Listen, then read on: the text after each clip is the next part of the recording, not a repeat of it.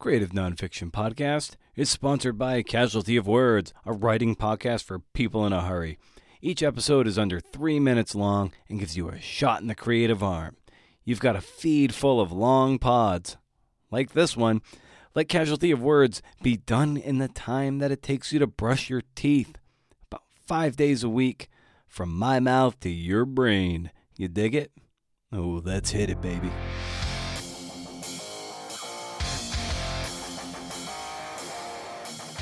Well, this is the Creative Nonfiction Podcast, a show where I speak to badass people about the art and craft of telling true stories. Carolyn Holbrook is here. She is the author of Tell Me Your Names and I Will Testify essays. It's by the University of Minnesota Press. She's the founder of Sassy. It's spelled S-A-S-E, like self-addressed stamped envelope. Who remembers those, baby? The Right Place, she founded that, and she now leads More Than a Single Story. She teaches at Hamlin College, which I called Hamline in the interview because I'm a moron and should go out to the woodshed for the night. Sleep by the compost tumbler that's getting all kinds of funky.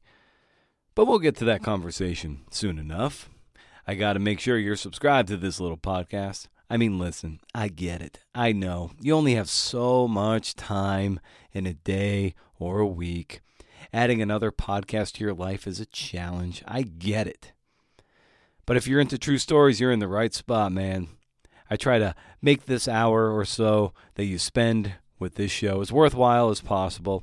So you look back on that hour and say, damn, I got to go get some work done. Screw these dishes. What's that, honey? I said, screw these dishes. If you're feeling kind, consider leaving a nice written review on Apple Podcasts to help with the show's packaging, if you will. And if you're really enrolled and you want to support the show with your wallet, with a few dollars and cents, head over to patreon.com/CNFpod. For 75 cents an episode, if I do my math right, that's like 3/4. You get transcripts. You get exclusive access to the audio magazines going forward. Issue 1 is always free. And you put money in the war chest to help with the production of the show and hopefully pay writers for their accepted work. I can't say I can pay writers quite yet. I might go into my allowance and pay writers for this next round. Maybe upwards of $50 per accepted essay. I think that's fair. You know, for a fairly prominent literary magazine where I wrote a 4,000-word essay, I got paid $50 for that. So I think given $50 for upwards of a 2,000-word audio essay, I think that might be fair, right? Maybe? Think of it this way. If you sign up for that Tier 1, it ends up being $48 a year. That, in theory, can pay one writer for her essay. You're supporting the community, and that's what this show has really always been about. Now, I feel like I've wasted more than enough of your time. If you want to hang out at the end of the show for my parting shot, by all means, it's there. It's there for you if you want to hang out a little longer. Have a nightcap, if you will. It's there. We can do it. Follow the show, CNF Pod, across the big three. Subscribe to the monthly newsletter at BrendanOmara.com, hey, and just strap in for this lovely chat with the one and the only Carolyn Holbrook. Huh.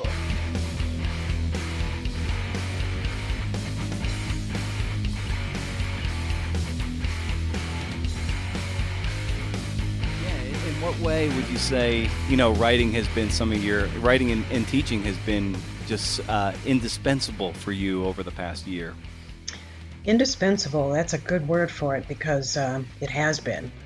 I think that if I didn't have the writing and the teaching, I'd probably be a little crazier right now, or just, feeling, just not knowing what to do with myself, and I hear people saying that all the time, people who are not in the arts and don't have that outlet, don't have a way to process what's going on. So, I do a lot of encouraging people to journal and to to just write it out, sing it out, dance it out, whatever you need to do Absolutely. Yeah. The journaling as a practice is so key, and I've been lucky in that I've had a journaling practice for many years, Mm-hmm. and usually in the morning. And I've actually Mm-hmm. taken to doing like I do a page in the morning, and I actually have started doing a page at night as a way to kind of just I don't know a way to land the plane in a way Mm-hmm. that doesn't involve screens or anything. So I wonder for you, like what process by which do you sort of employ journaling? Well, it depends. Sometimes I just write crap down, just daily crap. And Yeah, then other times, are you familiar with Dr. James Pennebaker? I And am his, not. yeah, he's at University of Texas. He has this process which he discovered because he was going through some stuff that if you write down what's troubling you for 4 days, that it tends to do some sort of magical healing because in the first day you're just, you're just vomiting it out. And then in the second day you start to, try to see things a little bit more clearly. And by the fourth day, it's like, oh, yeah, I guess I can handle this. So, if I'm going through some really heavy duty stuff, I will employ that practice. Um, and it's really good. And then other times, I sometimes I just make lists. So it just, I don't have a consistent way of journaling. My only consistency is that I do journal every morning. It's my first thing in the morning with my coffee. But I think I'm going to try what you said too. I think I'm going to try. I love the idea of also journaling at night to, as you put it, to land the plane. I love that. So Hmm. I think I'm going to, we all know people who journal either in the morning or, they have a specific time, some at night to process the day. But I've never thought of doing it in the morning and at night. Yeah, I gotta ask you, Carolyn. So you've got the nickname Slam Granny. Where does that come Where from? does that come from? Well, um, in addition to writing and teaching, I tend to start small arts organizations, and I started one in 1993, and it was so crazy. Are you familiar with the Loft I Literary am Center just here in Minneapolis? I am in because I had Annika Fajardo on the show a Yeah, couple years ago, and she's a yeah, good friend of yeah, the show and a great mhm. writer, Yeah. and so that's how I came to know it. Yeah. Well, I was their first person of color to to be a program director. It drove me crazy. But anyway, that's another story. But I worked there. I worked there for 5 years as program director, and I decided because it was so traumatic that I was never going to do this stuff again, ever again. And so the day after I left, all of my energy came back, and I hope you're okay with me rambling because it's sort Oh of yes. it's getting to the slam granny.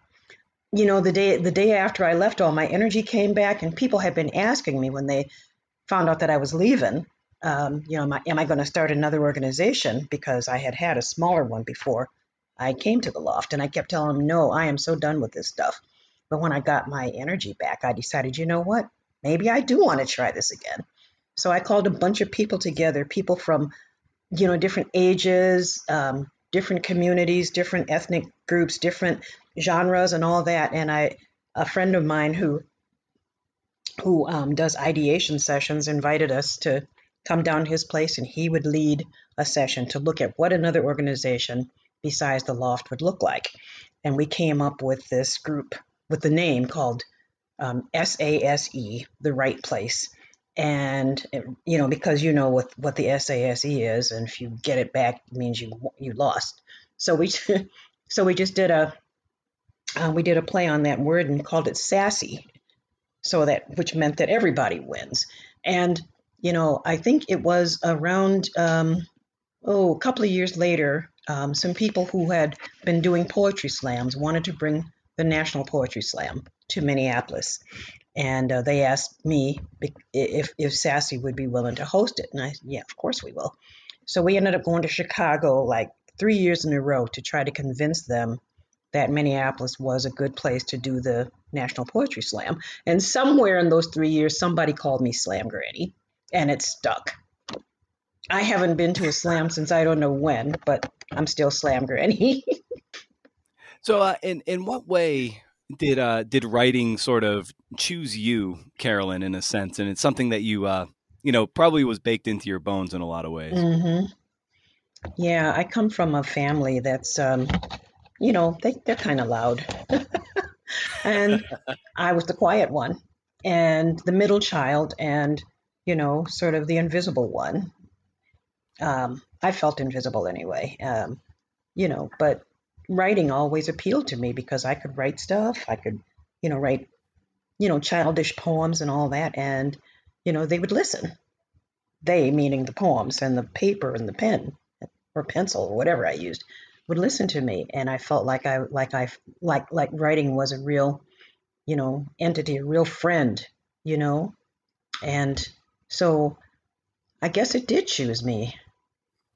Yeah, because it was the way that I could communicate and feel like I was being heard. Yeah. Well, yeah, for someone who felt invisible, this was a medium that was not going to judge you in Hmm. any way. Yeah. Yeah. I love early in your book too, where you write, most writers are familiar with the muse who helps us with our writing and the internal critic who tries to put roadblocks in our path. But Hmm. for me, the muse and the critic are the voices of my maternal aunts, both Yes. both who have been in the ancestral realm for many years. And I Hmm. highlighted that. I love that passage, that's where, that's where the juice is coming from for you. Yep. Yeah. And yeah, they're still, I feel like they're still around me, one of them encouraging me and the other one, telling me to stop, shut up, don't talk, don't tell that stuff. Yep.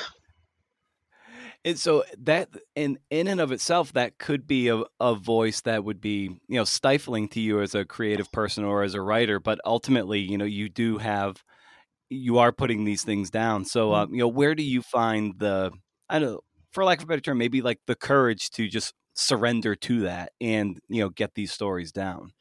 I think part of it is from the aunt that encourages me because she was always, she's been dead for a very long time.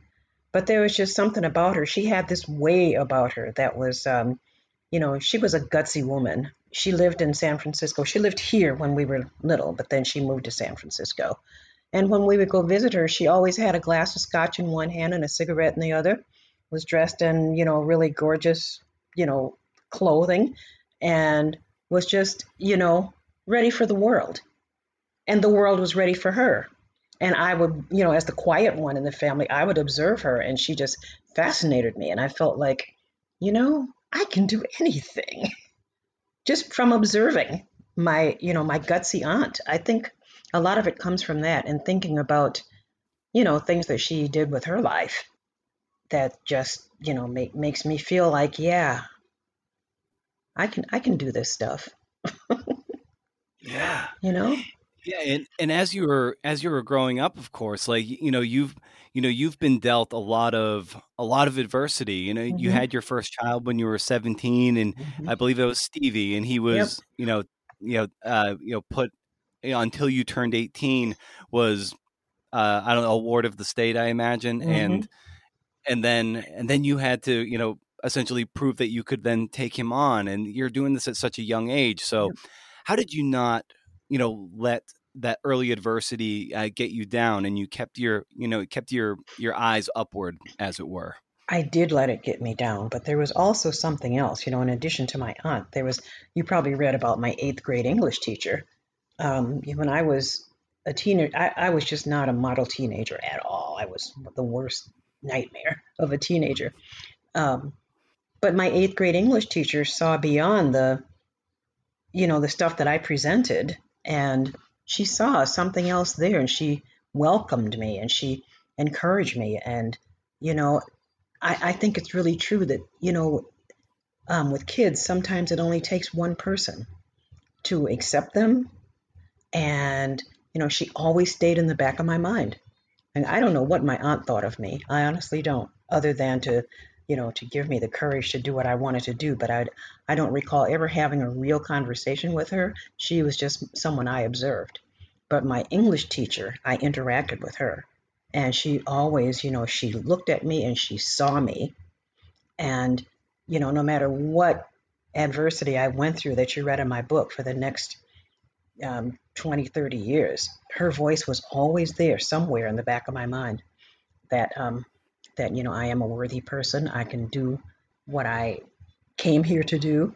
It's just amazing to me that, the influence, her influence stayed with me in such a powerfully positive way for so many years while I was undergoing, you know, other things that were just not very positive or pleasant. I hope I'm making sense here. Oh yeah, of course. And like, what do you think she saw in you, given that you put off a probably a vibe that probably sensed like you didn't want to, maybe put in the effort or learn, and yet she still saw something in you. So what do you think it was that she saw that allowed her to be like, I can tell there's something in Carolyn, and I'm going to keep trying to see her and let her be seen. In a weird way, I think it was more about her than it was about me. Her ability to see and to care. I would say mostly her ability to see because what did she see in me? She must have seen, someone who had or was a lot more, that there was more behind my exterior than most people saw. So, I really do think that she just had the ability to see or to, and the empathy, the compassion, and all that kind of stuff, to look beyond the surface of, what some surly little kid, presented in the classroom. And, I remember I wrote a poem in her class that maybe that's what it was. It was just a poem that an eighth grade kid would write. It was, an awful poem. But, I think there was something so inviting about her that I was willing to just show it to her. And, there was as much bravado as I tried to show. I was really a shy kid. So I remember sort of, sidling up to her desk after all the kids had left the classroom so I could show it to her. There must have been something that she was presenting, that made me feel that I could trust her. I would come from the principal's office to her classroom, from my class before hers, because I was always in the principal's office, but she always welcomed me no matter what. And it's something that I just carried with me when I started teaching in community college, and I saw so many kids that, that come into the classroom the way that I did. Well, that's right. Yes, a lot of the students that you worked with there were trying to finish their high school degree or diploma, and Mhm. had a similar kind of bravado that I think you probably recognized in yourself when you Yep. were that age, and yet like occasionally you you had given your experience and given your experience with your English teacher, you were able to be like, okay, I see the sort of vibe that's being put off, but I know there's something else beneath the surface here. You just made me wonder, what if she came from a background similar to mine? Maybe that's why she could see me. I'll never know. Right? Yeah, it very well could be, and that's just Hmm. a way of the dots connecting themselves in Yeah. that very special way. Yeah. Hmm. Well, with this book, it's on the cover, of course, it says essays, but it's very much it's kind of like linked essays, very memoiristic. It Yep. feels like they belong together, but Hmm. it's not the how you would define a memoir in a sense where it really feels like it's this one contiguous story, if you will. But Hmm. so so what when you were sitting down to compose these pieces, what was the motivation behind how to structure this and use it more as a sort of a fragmented memoir instead of one that feels beginning to end like it's this one sort of continuous thing, if that makes any sense. Totally makes sense. And I thought about that a lot, and it just, how can what I'm doing be become, a memoir that you pick up and read from beginning to end? And it just wasn't working that way. And I couldn't figure out how to make it fit, because I had been working on these essays for a long time, um, way before I met my publisher. I started working on them when my kids were teenagers because I needed to stay sane. Another wonderful tribute to writing itself, because it can keep you sane. And yeah, and I just kept writing them over, a good number of years, and I couldn't figure out, I thought that it was going to be a memoir, and it just wasn't working that way. So I talked with my editor, and I asked him, what the heck is this thing? And he says, I think it is a memoir in connected essays. And that just struck the right chord. That's exactly what it is. And, the way that it's structured does allow the reader to pick up my book at any point and read any of the essays and not lose the thread that, would happen if it was, a beginning to end type of contiguous memoir.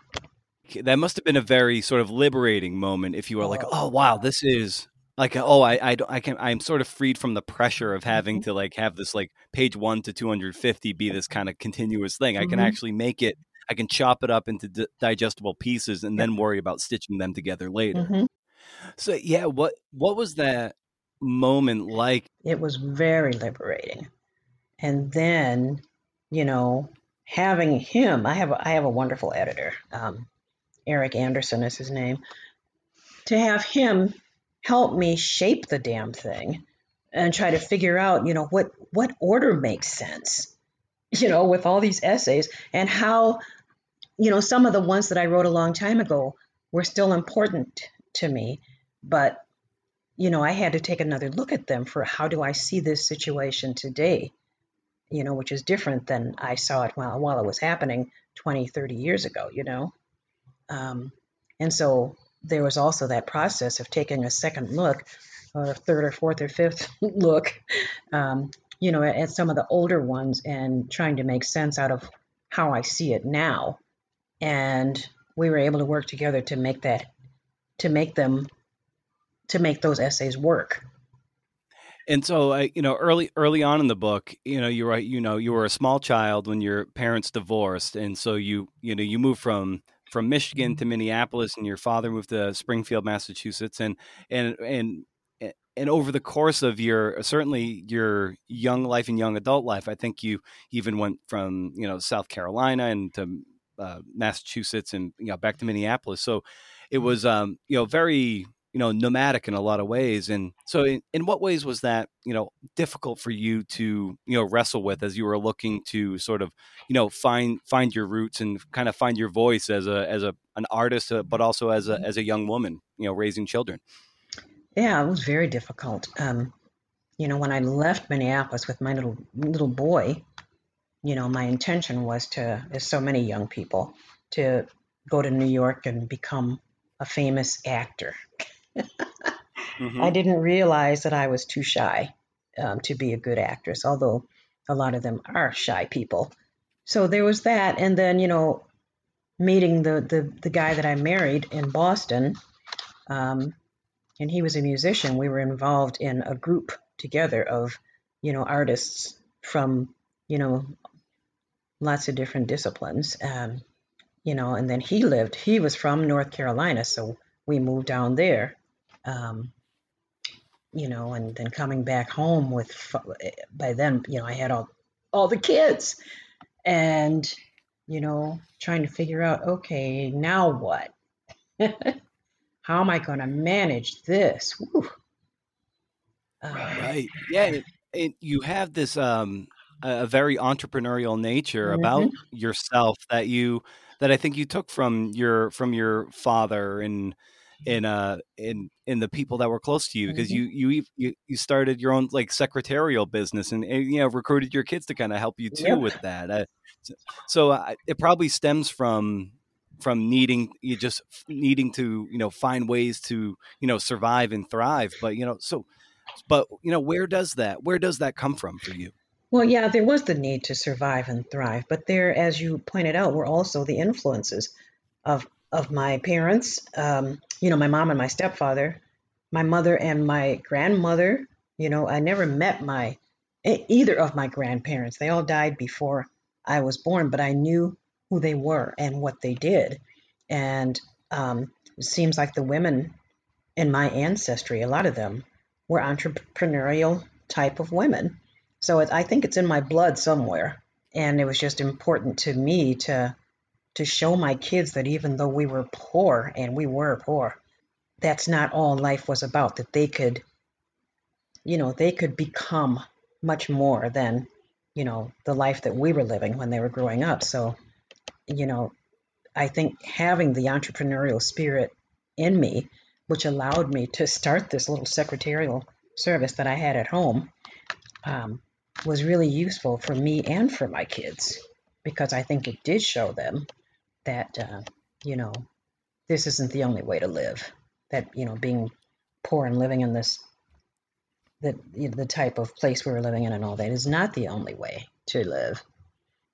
Yeah, I would say it was the influence that I observed from my mom especially, and my grandmother, that I knew about. I knew what they had done, and then my aunt Dorothy as well, who I mentioned earlier. Mhm. Yeah, and I think it's I'm blanking on which one of your daughters, but she yeah, I suspect that the influence that you had, on your daughters, and specifically the one whose name I'm blanking on, but like, yeah, I think someone at school saying, "Oh, you should apply to, University of Minnesota and go there," Yep, but Tanya. she had the wherewithal time, yeah, and it was it wa- it at some point or another, it was like, no, you can dream bigger and go bigger, and Hmm. she applies to Vassar and gets in, which is this great women's college in upstate New Yep. York, I believe. Hmm. So it's I don't know, I imagine the example you set was something, made that kind of possible Hmm. for her and others. Right. Yeah, and then with that, there was also a counselor at school who had her interest at heart. He wasn't her counselor, but he was aware of her, because my daughter carries this. I don't know, how can you say it? You notice her, and he was always there to encourage. And when we were there one night for student teacher conferences, I always took my kids to student teacher conferences with me, because sometimes when I went alone, the teachers would tell me one thing and the kid would tell me something else. I said, nope, that ain't going to happen again. We're going together just to stop this shit right now. And so Tanya and I were at school for a conference, and Mr.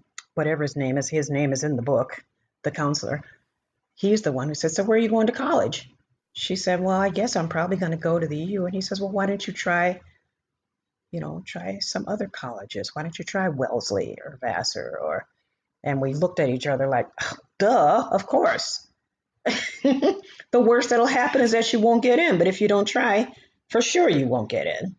And it's interesting that she applied to all these Ivy League colleges, and she applied to a hot shot college here in Minnesota, and that's the one she did not get into. So we ended up choosing Vassar, and yeah, it was great.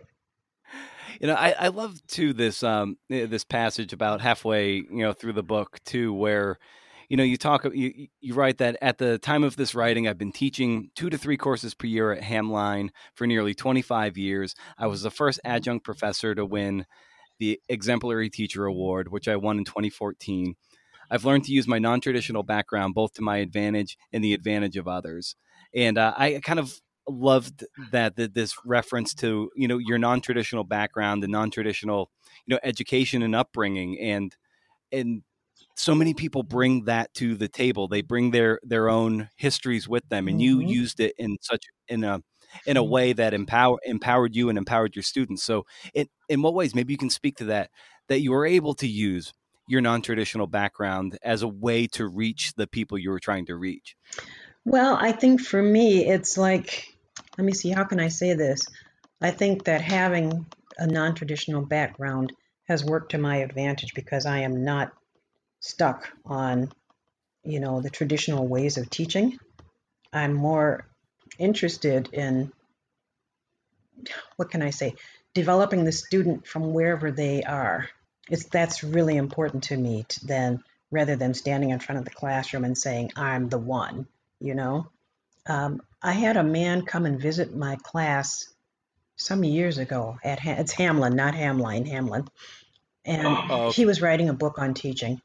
Man, he said to me, you will never win a teaching award, but the students are getting so much from you that he said, I don't know why more people don't teach like this. And I started thinking, it's probably because they're after the awards. I don't give a rip about the awards. I just want to work with these kids. A couple of times a year, I'll get a love letter from a student that I might have had 10 or 15 years ago. This one, most recent one, was from a kid who said, I bet you thought I wasn't listening. That's what he said. I said, what? He said, but I heard every word you said. And, he was a little white kid from some rural town from somewhere. And, he was kind of fidgety. I think, I don't know if he had ADD or whatever, but he was just a fidgety kid. And, he probably heard a lot of teachers throughout his life tell him, settle down, listen. But I could tell just from the way first of all, he was always the first one to arrive in the classroom. And, his comments in the classroom and even in small groups, I could hear were very insightful. I knew he was listening, but he thought, probably because of what he's heard all his life, that I didn't think he was listening. So he just had to let me know. And I thought that was so amazing now. So he told me all about his new wife and family and stuff. And it was just, I just love when shit like that happens. Sorry, that's one of my favorite words, so I have to say it every now and then. Oh, I love it. And I think that, if I had a more traditional background, then, my teaching would probably be more traditional too. And the students would come away with a great education, period. Am I making any sense? I think that, yeah, because I have a different way of being, that they come away with an education plus, I don't know, maybe more confidence or more of a view of what you can do that's not necessarily in the textbook. This is really hard for me, Brendan, because I don't even know how to express this stuff. I just do it. If someone were to ask me to write down what is my method of teaching, I don't know if I could. Right. I was actually going to ask you, so what is that method that is, that is not, by the book and not what would quote unquote win awards, because that doesn't matter. All that matters is connecting. Yeah, and interestingly, I did win an award, right? Yeah. And even as an adjunct professor, and man, that was really something. But I don't know.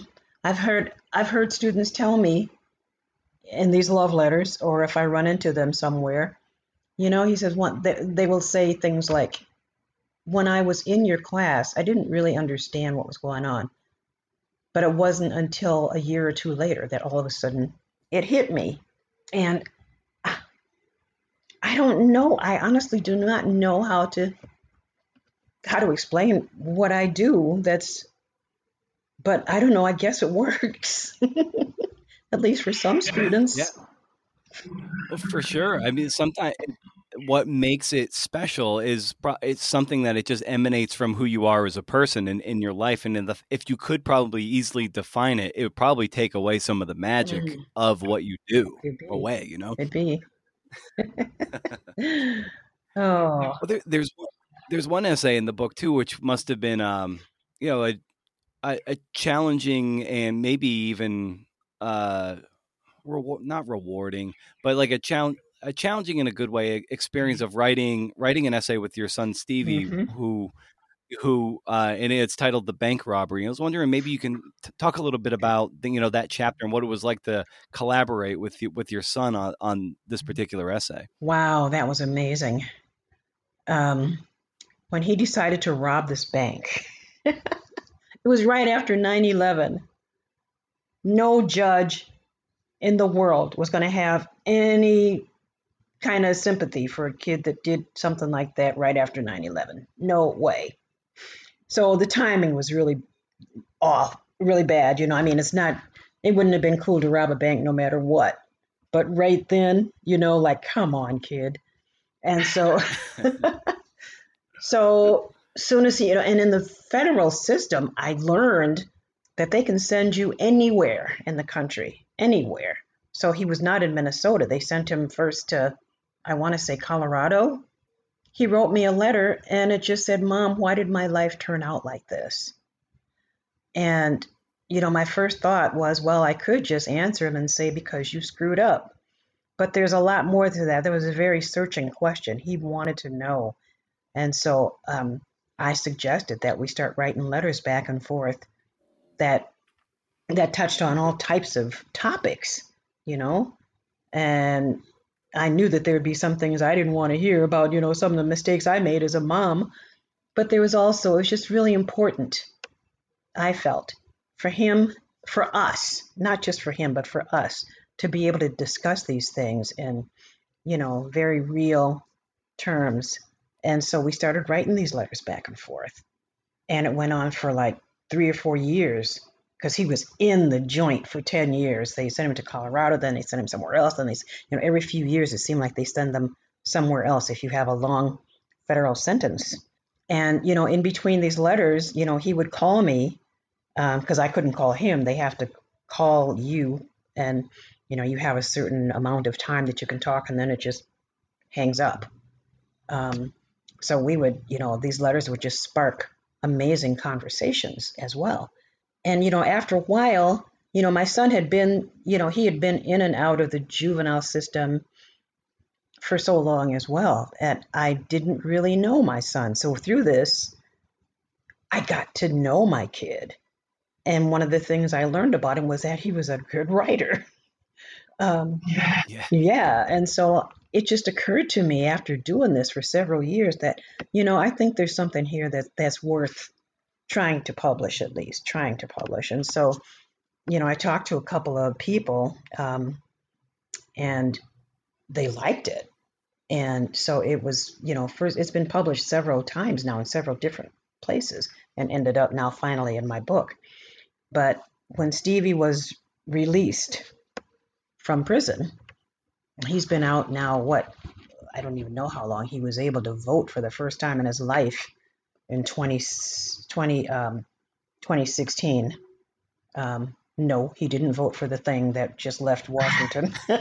But yeah, I mean, it was just so, we were talking early on, Brendan, when we first started talking about the healing power of writing and journaling and just how healing it is. And to get this stuff out of your body, out of your mind, onto the paper.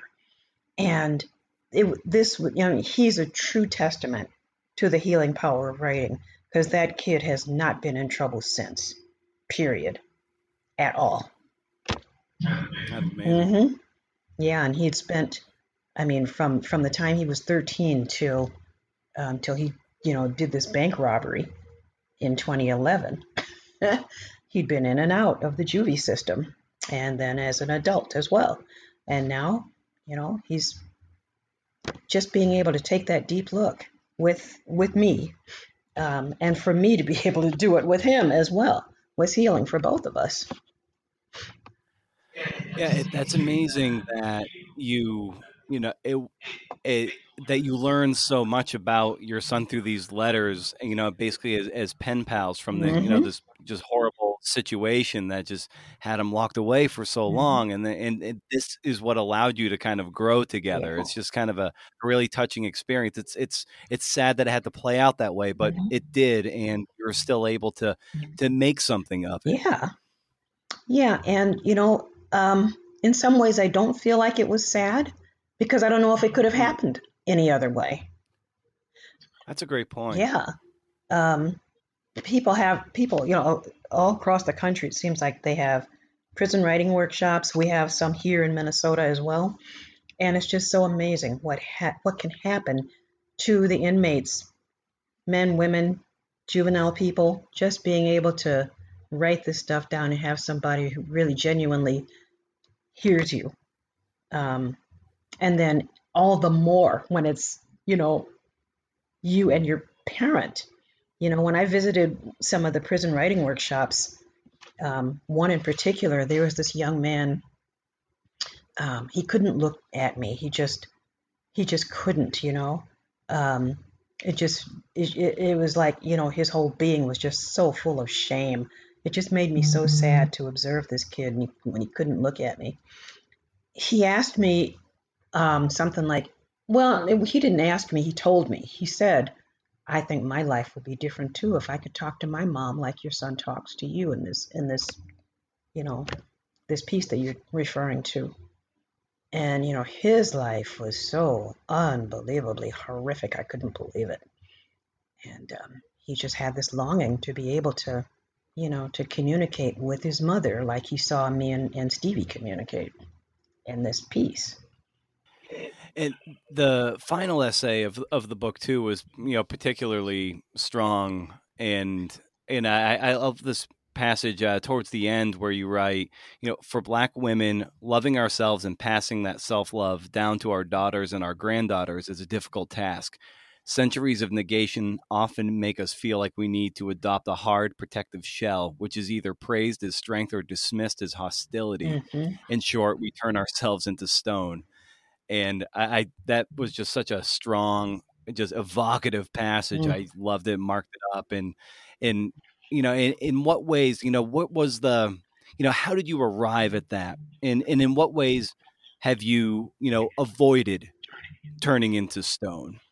I don't know that I have avoided it. I think there have been times in my life and situations that I've faced where I probably, came off like that. I don't know. And maybe, I don't know, maybe I haven't turned myself into stone because if I did, I probably wouldn't be able to write this stuff. I'd probably just be living a very sad life. But it is really hard because we are so often misunderstood. Um, and, the whole trauma that we have gone through that has, many people just don't even think about what we've gone through to get where we are. you know, I don't know, how have I kept from turning myself into stone? I don't know, maybe it's that same thing that we were talking about that my eighth grade teacher saw in me and that my daughter's, high school counselor saw in her. It was just really important for me to to do all I could to make my daughters and my sons feel like, they were important people worthy of managing around this whatever types of racism that they had to face that we have to face nearly every day. Again, I'm having a real hard time trying to explain, um, you know, trying to give you a straight answer. Yeah, when I saw, when things like that one daughter, Tanya, when she took her acceptance letter to school, and all the white women, especially counselors, just told her, well, I don't know who do you think you are, type of thing, and she came home just completely dejected.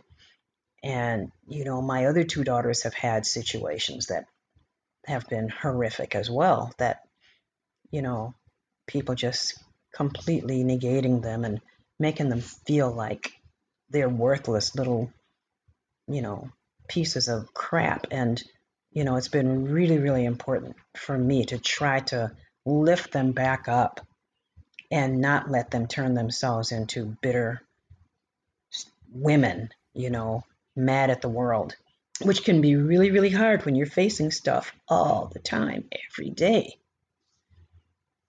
you know? Yeah, I can't imagine, because then what that does is it just further negatively reinforces that Mm-hmm. negative feedback loop where it's already a Yep. perception that they're dealing Mm-hmm. with, and then if they then start to harden because you're being treated like shit, Mm-hmm. and then it's just like, well, there you have it. How can I treat you otherwise when you're acting like Right, this? And exactly. it's just like, oh my God. It's like, how do you Yeah, it's like a cycle. function? It never, yeah. Who are some great writers, keep inspiring you and bringing you back to the ledger? Well, Isabel Wilkerson, for sure. Um, Tony Cade Bambara, back in she was, in the 60s and 70s. I used to keep Isabel Allende's memoir, Paula, next to my computer because of something I heard her say on NPR. Somebody asked her how she manages to, write about her, the political stuff that went on in Chile while she was growing up, how she manages to do it so seamlessly when she's writing fiction or memoir or whatever.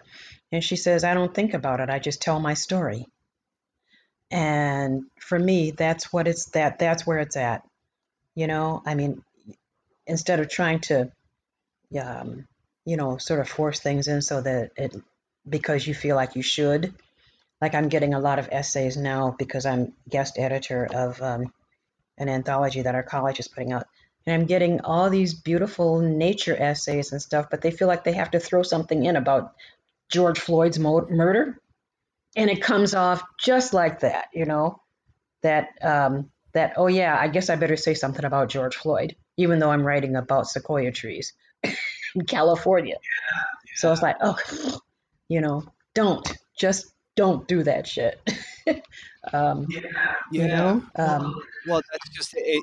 When you're writing from a point where it doesn't sound like you're being didactic or lecturing, when you just lay out the story, like that's the juice, that's the truth to actually inject the information you want to get across. It's like, just tell the story and it will get in there. Yep. Yeah. So, I mean, Octavia Butler, I really love her work. Colson Whitehead, my writing buddy, who's a Dakota Indian person, native person, she just came out with a novel called The Seed Keeper. I love her work as well, and she wrote a memoir, historically researched memoir about her tribal people some time ago called Spirit Car, which is also inspiring to me because I was able to see again what Isabel Allende was talking about because she does it really seamlessly. James Baldwin, oh my God, yeah, those are some of my influences. Toni Morrison, the usuals, but then there's also people like Tommy Orange, Annika Fajardo. That their voices and they just really turn me on. I just love, as you do, books, and I like the way sometimes that fiction can influence my way of writing nonfiction and vice versa. I'm working on a novel right now. Yeah, there's just so many books, so many wonderful books, and so many voices out there that are, that need to be heard. So, well, at this point, I want to be mindful of your time, Okay. Carolyn. So, but thank you so much for jumping on the show and talking about your book and your work. And so, where can people get more familiar with you and your work online? My website is carolynleeholbrook.com. And then the website for my little organization that I'm running now, More Than a Single Story, is the same, morethanasinglestory.com. Fantastic. Well, it was great talking to you, Carolyn. Thanks again for coming on the podcast. You're welcome, and thanks for inviting me.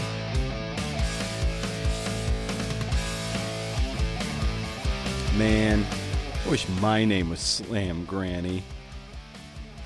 Thanks to Carolyn Holbrook for the time and the insights and the delightful conversation. And thanks to you, CNFers, for making it to this week's jam session. Always nice when we can spend this time together. Pro tip, make sure when you're doing the dishes that you get the outside of the bowl too. And it might seem obvious, but make sure your sponge is clean. Otherwise, you're just spreading muck around. Speaking from experience. You know the social channels, at CNF Pod, across the big three. Say hello. consider leaving a kind review on Apple Podcasts. I often take a screenshot and then share that across networks to let the world know how friggin' cool you are. We're at 101 ratings and reviews, and there's a lot of written reviews, given that most shows don't have as many written reviews per total ratings. So it's pretty great that most of the reviews, or a significant chunk, are written. So tell you what, I'm going to do this. The next 9 written reviewers will get a 30-minute coaching call with me. That's like a $50 value. Pretty much for you just taking a couple minutes to write a kind review on Apple Podcasts. I will stop this offer once you hit 110, but email me a screenshot of your review, creativenonfictionpodcast@gmail.com. And once it officially posts, then we'll proceed from there. Sound good? I think that's fair. Give it a shot. Why not? What's to lose? Couple things. Not to lose, but just a couple more things. I need to beat a few things to death here. One, deadline for the summer-themed issue of the CNF Pod audio magazine is fast approaching, March 21st. I hope you're hard at work on your essays, because deadlines are real, man. They are real. Submission guidelines are at the top of the homepage of brendanmayer.com. Hey. 2, the audio magazine will be exclusive to Patreon members at that community. Issue 1 in isolation is free. It's in the normal podcast feed, but issue 2 and more and beyond are for the paid Patreon community. Your contribution will make it possible for me to afford you all sorts of cool goodies, to pay writers for their work as well. For what amounts to $48 a year, you help the production of 64 interviews and 2 blockbuster audio magazines a year. That will hopefully be 3, then 4. And you get transcripts too, just at that tier 1. And then there's other sort of exclusive things that I just post randomly on the Patreon community page that is only available to the Patreon community. I don't put it on my website. I just put it right there. So you get some extra goodies, a little extra seasoning here and there. So I hope you consider joining the growing community. It is growing slowly, but it is. And I just want to keep the lights on here at CNF Pod HQ. Oh, excuse me. Got a big yawn. Oh, man. Well, not much to say this week. I've been in one of those modes where I'm just eating everything in sight. I'm eating peanut butter like it's yogurt. I can't seem to stop eating, and that's bad because I'm an endomorph, which basically means every single fucking calorie I eat gets stored in my body in very unflattering ways. Take this 19.2 ounce Tallboy IPA I'm drinking right now. Straight to the love handles, man. And it's like I'm powerless to stop. I had some good habits working lately, and I've been falling off the rails. I'm trying to bring some order to this life. I wear sweatpants so often that when I put jeans on, I 100% forget to zip my fly up 100% of the time. Because sweatpants don't have flies, baby. Just a forgivable waistband that practically invites me to eat more pasta. This is madness. It's gotta stop, man. I'm the type of eater that if I see a sleeve of Oreos sitting around, instead of having 2 or 3 a day over the course of several days like a normal person, I'll see oh, there's 12 left. Better eat them now and get them out of here. Then the bloat kicks in and the shame cycle starts. Then I record a podcast about telling true stories and tell you poor suckers about my unhealthy relationship to food and drink. And you're like, oh boy, here we go again. And I'm like, well, at least I put this at the end of the show where the stragglers hang out. And this is the after party, right? Everybody's all been drunk on the conversation, and most of the party left at a reasonable hour. But you're still here with me, and you know what we're going to do? We're going to order up some calzones. Who's with me? Stay cool, CNFers. Get home safe, all right? Stay cool forever. See ya.